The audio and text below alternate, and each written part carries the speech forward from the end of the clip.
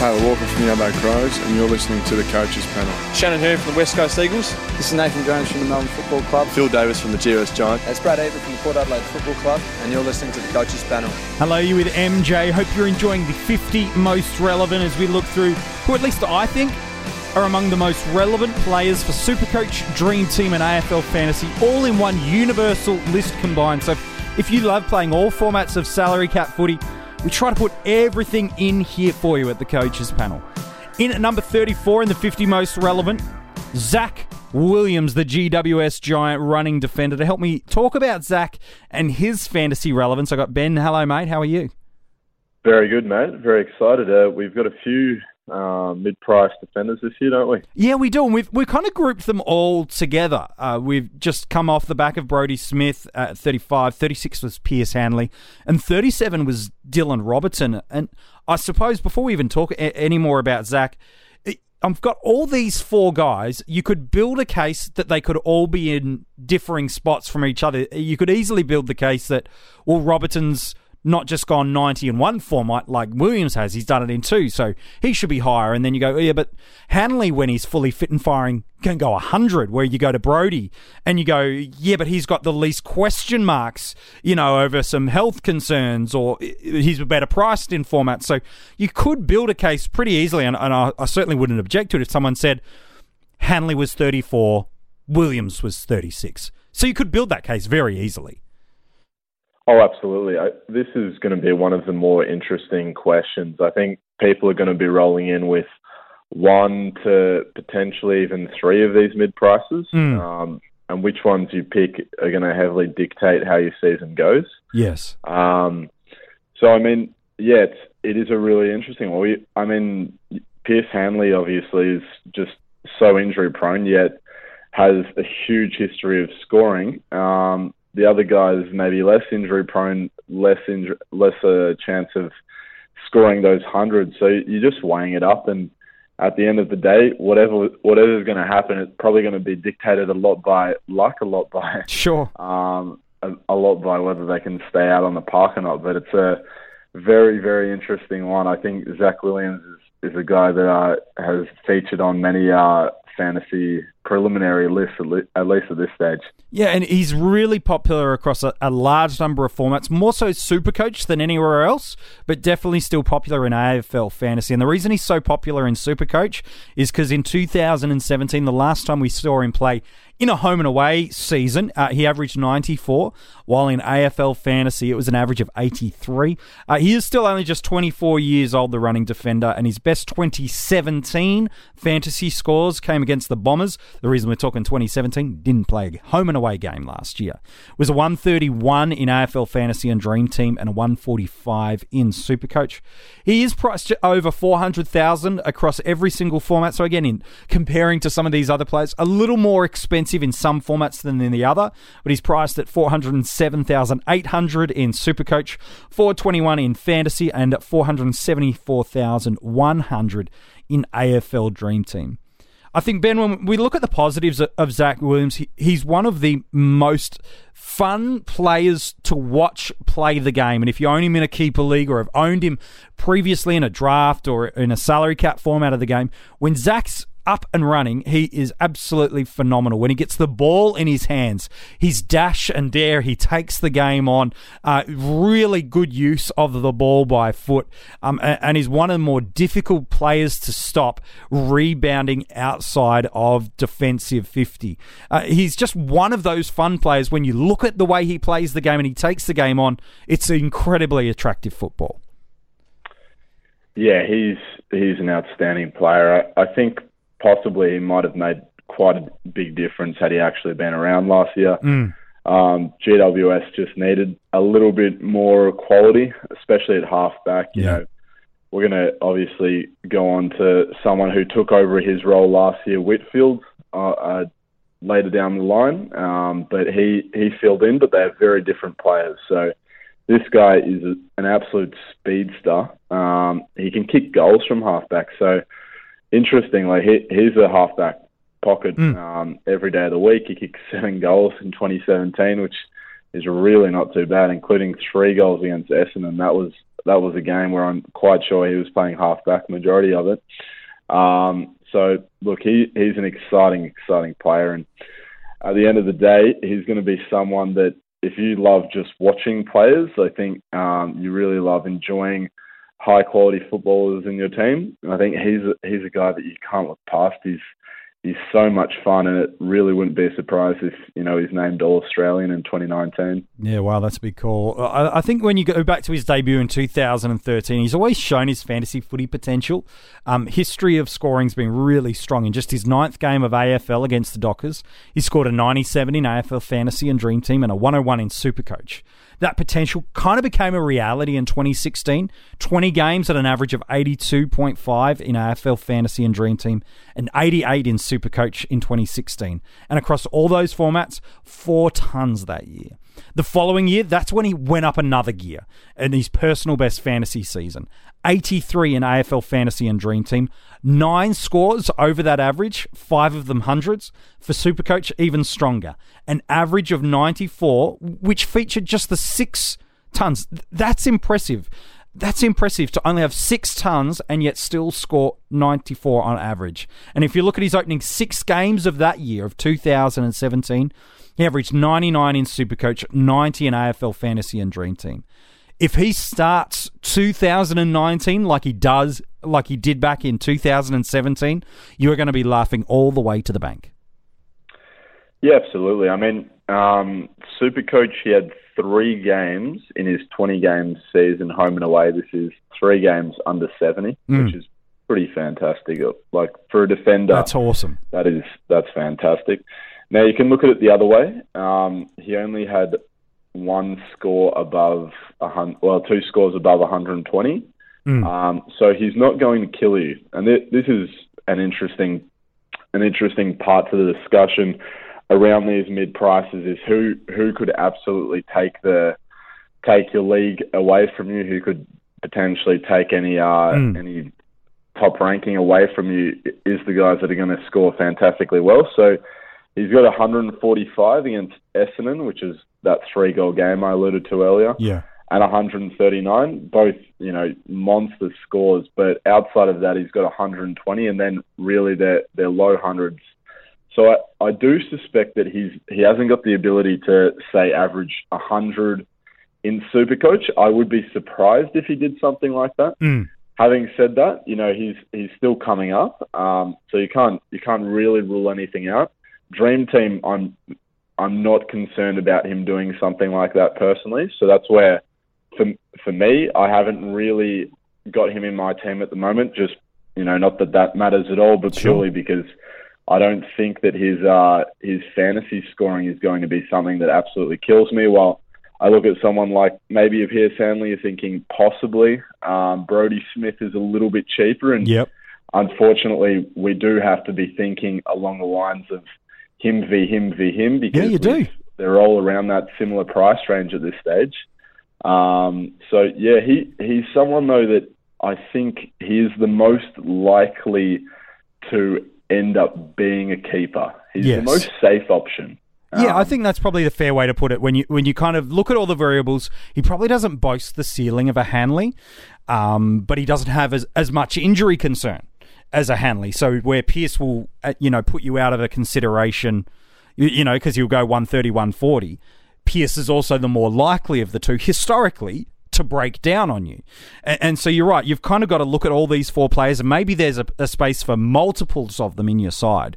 You do have to take up the pros and cons with every single one of them, and then make the one that feels like it's right for you, for your side. Even your buy structure, could start to come into as a deciding process. They're all so tightly grouped, these guys. And you're right, they do have to be graded against each other. Yeah, absolutely. And at the end of the day, like I said, I think it's going to be an extremely interesting decision, because it's probably going to have a large outcome on your season, whether you do well or not from 2019. So yeah, it's going to take a lot of time to think about it. He did get only a 20% discount. So prior to the prices coming out, I had him written down in black ink, but I thought possibly a 40% discount would have made it an absolute certainty. Sure. 20% puts it right on the periphery for me. And especially in Supercoach, I'm a little bit more interested, MJ, which I think you are as well. Yeah, I think Supercoach is the format. And the only reason, personally, I've put him a little higher than the others.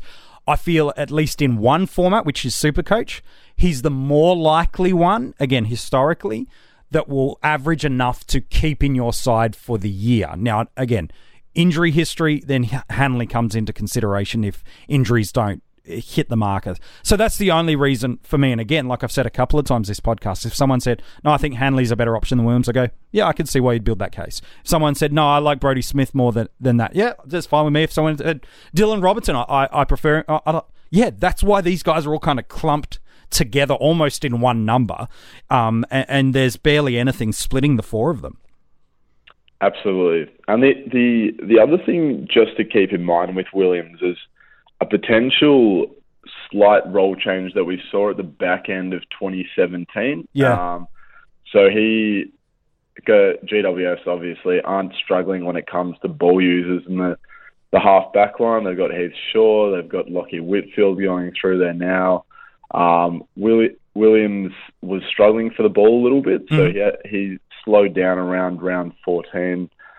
He was injured for a couple of weeks, and then struggled for a little bit of form, and they did swing him forward. So I don't think that that's going to happen. From all the press release, you're saying it's all about halfback. I don't think that there's going to be much of a possibility of that happening. But his numbers really did decrease when he was playing in that position. So just another little thing to think that possibly he has that flexibility, and coaches always really like that flexibility. And if a couple of their brilliant harassing small forwards go down, potentially he's a guy that they look to throw in there. But to be honest, just putting it on the radar, I don't think it's likely to happen in any way, shape or form. But he just that minor question mark for me if things do go awry at GWS, and they're stacked at halfback and less so at forward. So, but yeah, in conclusion, with Zach Williams, I think that you've got a guy that, out of all the mid prices, has the least question marks on him. Yep.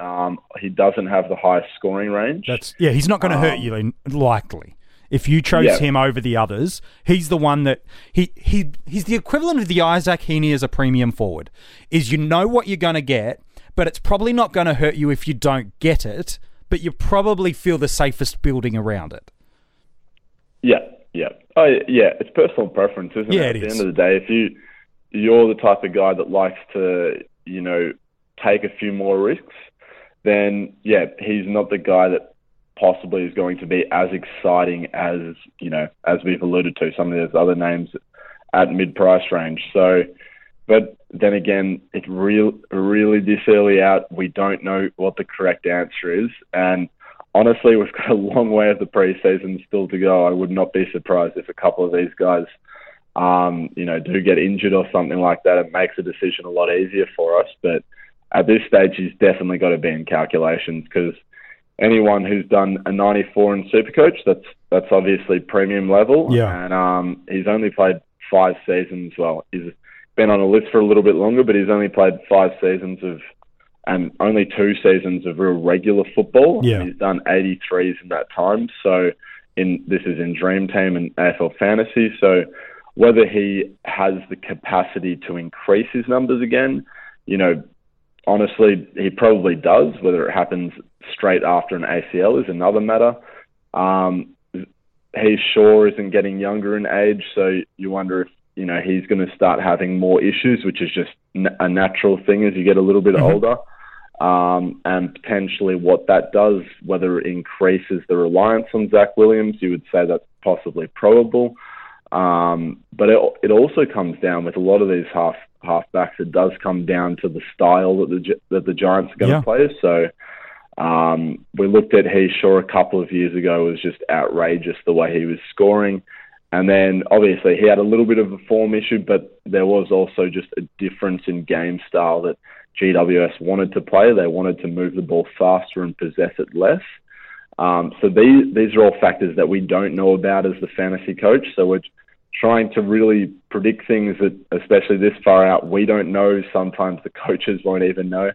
So it's all interesting. It makes for a very exciting discussion. And I think right up to round one, people are going to be deciding Zach Williams, Brodie Smith, who do I go for? Yeah, it's going to be that way, isn't it? You know, that the couple of games he did play last year, he didn't play home and away. He did play a couple of finals games coming back from that, you know, the Achilles injury that you alluded to is his first game back. 23 disposals, 9 marks, 4 tackles, a 107 in fantasy and Dream Team, a 117 in Supercoach.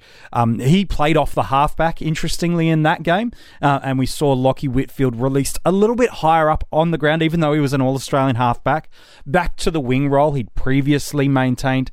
And again, the same role definition the following week in their semi-final loss to Collingwood. Both the games, Whitfield turned up across all formats.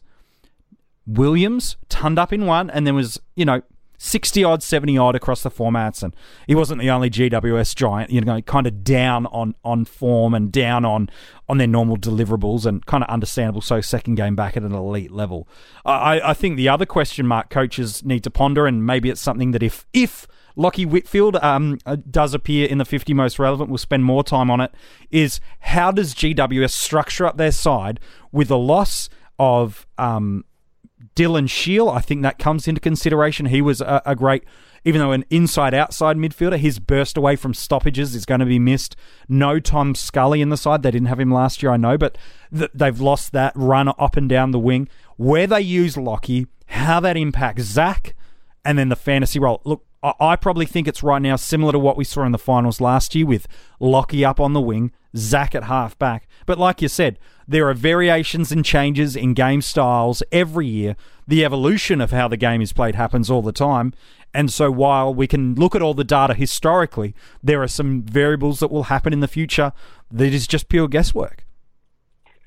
Yep, 100%. I do agree with you that I think it's likely Whitfield returns to the wing. Yeah. I think he's still going to rotate through halfback, so he's still going to probably play 20% of his game at halfback. He's got such an elite tank that he's the type of guy you don't want to be taking off. You'd rather just put him in a spot, keep him on the ground.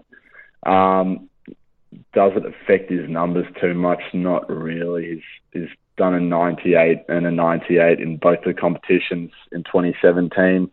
So from that perspective, you're thinking, well, he's like whilst he was suited as a halfback, he's not necessarily any worse as a winger, which is just the type of thing that a coach will be thinking about. So I honestly think he'll be going back to halfback.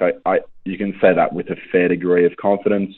To the wing, sorry. And yeah, so I think that it's not going to change his role too much, but it just brings another question mark. They have more flexibility 12 months on than they did in 2017.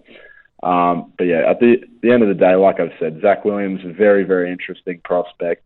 And, people are going to be umming and ahhing up until round one, MJ, and with much, much reason. And look, in draft leagues, which we'll get onto in a second, it's a bit of a different voice I have in that one, because I think he's very, very interesting, especially in the keeper league. Yeah, I'm keen to get your thoughts on that in a sec. I think a fit and firing Zach Williams, based on what he delivered in his past 2 seasons at AFL level, 20 games in 2016, 82 average in Dream Team and Fantasy, 88 in Supercoach. 2017, 20 games, 83 average in Dream Team and Fantasy, and 94 in Supercoach. Pretty safe to say that if Zach's playing 20 games, he's a safe 80s average, if not higher, across all of your formats. And if that's the case, you need to consider him. You don't have to pick him, but he needs to at very least be on your watch list and be in consideration if you are looking for one or multiple of these kind of stepping stones. And yes, picking more than one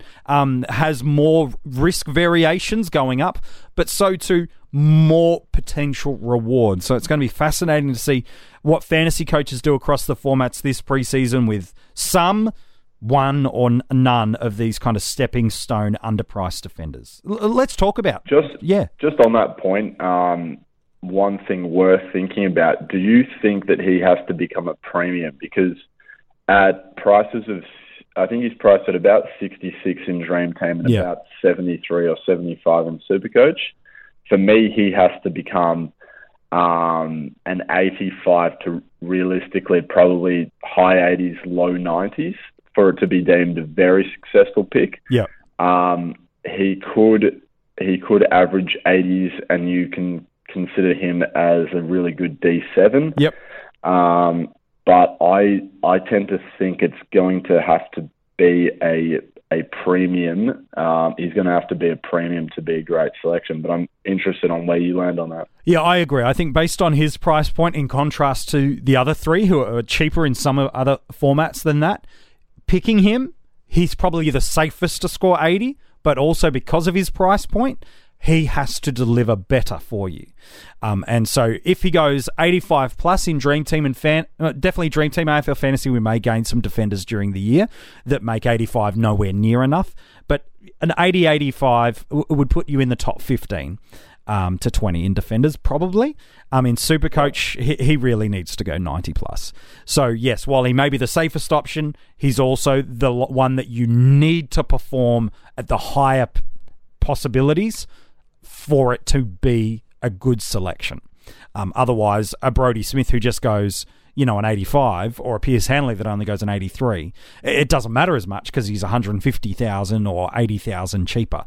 So that's the difficulty some may have with Zach. I think there's more concerns on fitness and health of the others over him, but I think he's also got to deliver stronger numbers than them and go enough to be a keeper. Yep, spot on. That's exactly where I land as well. All right, let's talk about where he does go in drafts, because I think if we're looking at where he goes in Dream Team and Fantasy, based on a going 80, he'd be a top 20 defender. We're going probably conservative for him. 80's certainly unders what he can do.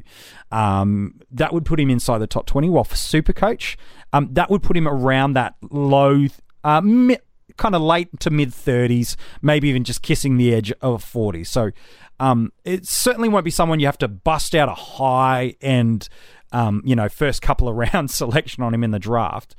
Can you see him drifting out to as low as a D4 in some leagues? I think he's going to go in probably a D3 in a fair few, but can you see him in a lot of leagues drifting out to a D4 selection? Oh, if he does, it's happy days. Yeah. Look, I think in some, I don't think it's going to be common, but I think in some you are going to be left with that situation. So realistically, he should be rated with the 80 defenders, I think. Yeah. And given that fact, as we know, a lot of coaches go based off the previous season's average. So there's always a chance that you can pick them up as a little bit of value, but I'd be very happy with Zach Williams at D3 personally. Yeah, same. So, but if you're getting him at D4, just absolutely happy days.